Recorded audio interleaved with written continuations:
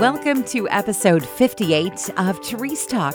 I'm your host, Therese Main. By day, I co-host a morning radio show on a network in New York and Pennsylvania. By night, I'm a podcaster. If you're a woman like me who loves Jesus and just wants to serve her family and community a little bit better, you're in the right place. If you would, take a moment right now to subscribe so you don't miss a single episode. National Spouses Day is January 26th, and it's a little different than Valentine's Day because it focuses on gratitude more than gifts.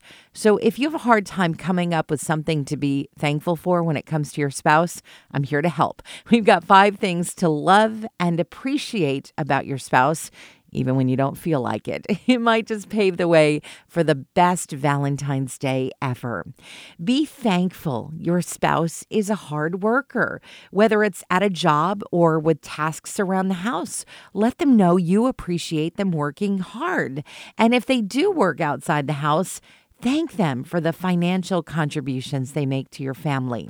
Colossians 3:23 and 24 says, "Whatever you do, work heartily as for the Lord and not for men, knowing that from the Lord you will receive the inheritance as your reward." You are serving the Lord Christ. Thank your spouse for being understanding.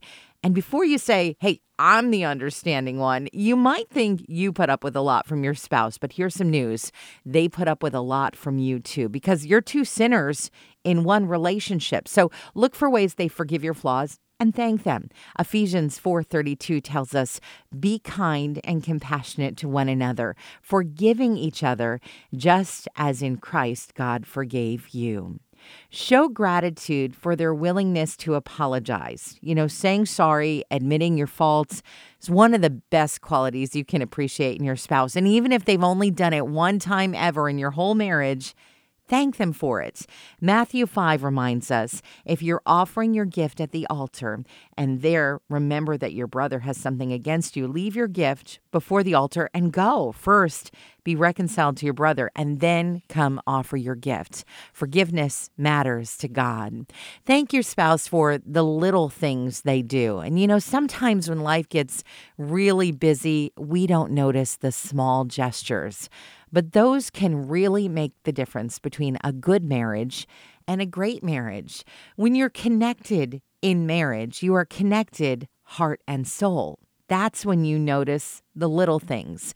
Remember what Genesis 2:24 says, "A man shall leave his father and his mother and hold fast to his wife, and they shall become one flesh."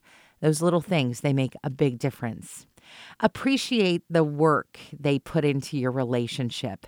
Marriage can be hard. Marriage is hard. But if you stick with it and you keep God in the center, there's nothing that can tear you apart. 1 Corinthians 13 is a good reminder. I know you've heard this one before. Love is patient. Love is kind. It does not envy. It does not boast. It is not proud. It does not dishonor others. It is not self-seeking. It is not easily angered. It keeps no record of wrongs. Love does not delight in evil, but rejoices with the truth. It always protects, always trusts, always hopes, always perseveres. Get this, love never fails. And sometimes it takes work to do all of those other things so that we can get to that point. Gratitude isn't something that comes easily to us. Our human nature causes us to focus on what we don't have instead of what we do have. And your marriage might be hard. It certainly isn't perfect because no marriage is. But maybe God chose to put you with your spouse because that's the person who's going to cause you to change the most. The refining that we need to be more Christ-like is usually difficult, and it's usually done with the help of other people, but it's always worth it. And maybe by focusing on what you do have now and being thankful for it, you'll be in a better frame of mind to truly enjoy Valentine's Day this year. Brené Brown said it this way, "I don't have to chase extraordinary moments to find happiness. It's right in front of me if I'm paying attention and I'm practicing gratitude." So what are you grateful for? Be thankful that your spouse is a hard worker. Thank your spouse for being understanding. Show gratitude for their willingness to apologize. Thank your spouse for the little things they do and appreciate the work they put into your relationship. If you've enjoyed this episode of Therese Talk, be sure to subscribe and look for the next episode next week. If you really loved it, consider making a gift to Family Life, the ministry this podcast is a part of. Just go to familylife.org and find out more about what we do. Did you know that Family Life offers a variety of podcasts, from news to kids to faith? You'll find a favorite on demand at familylife.org/podcast.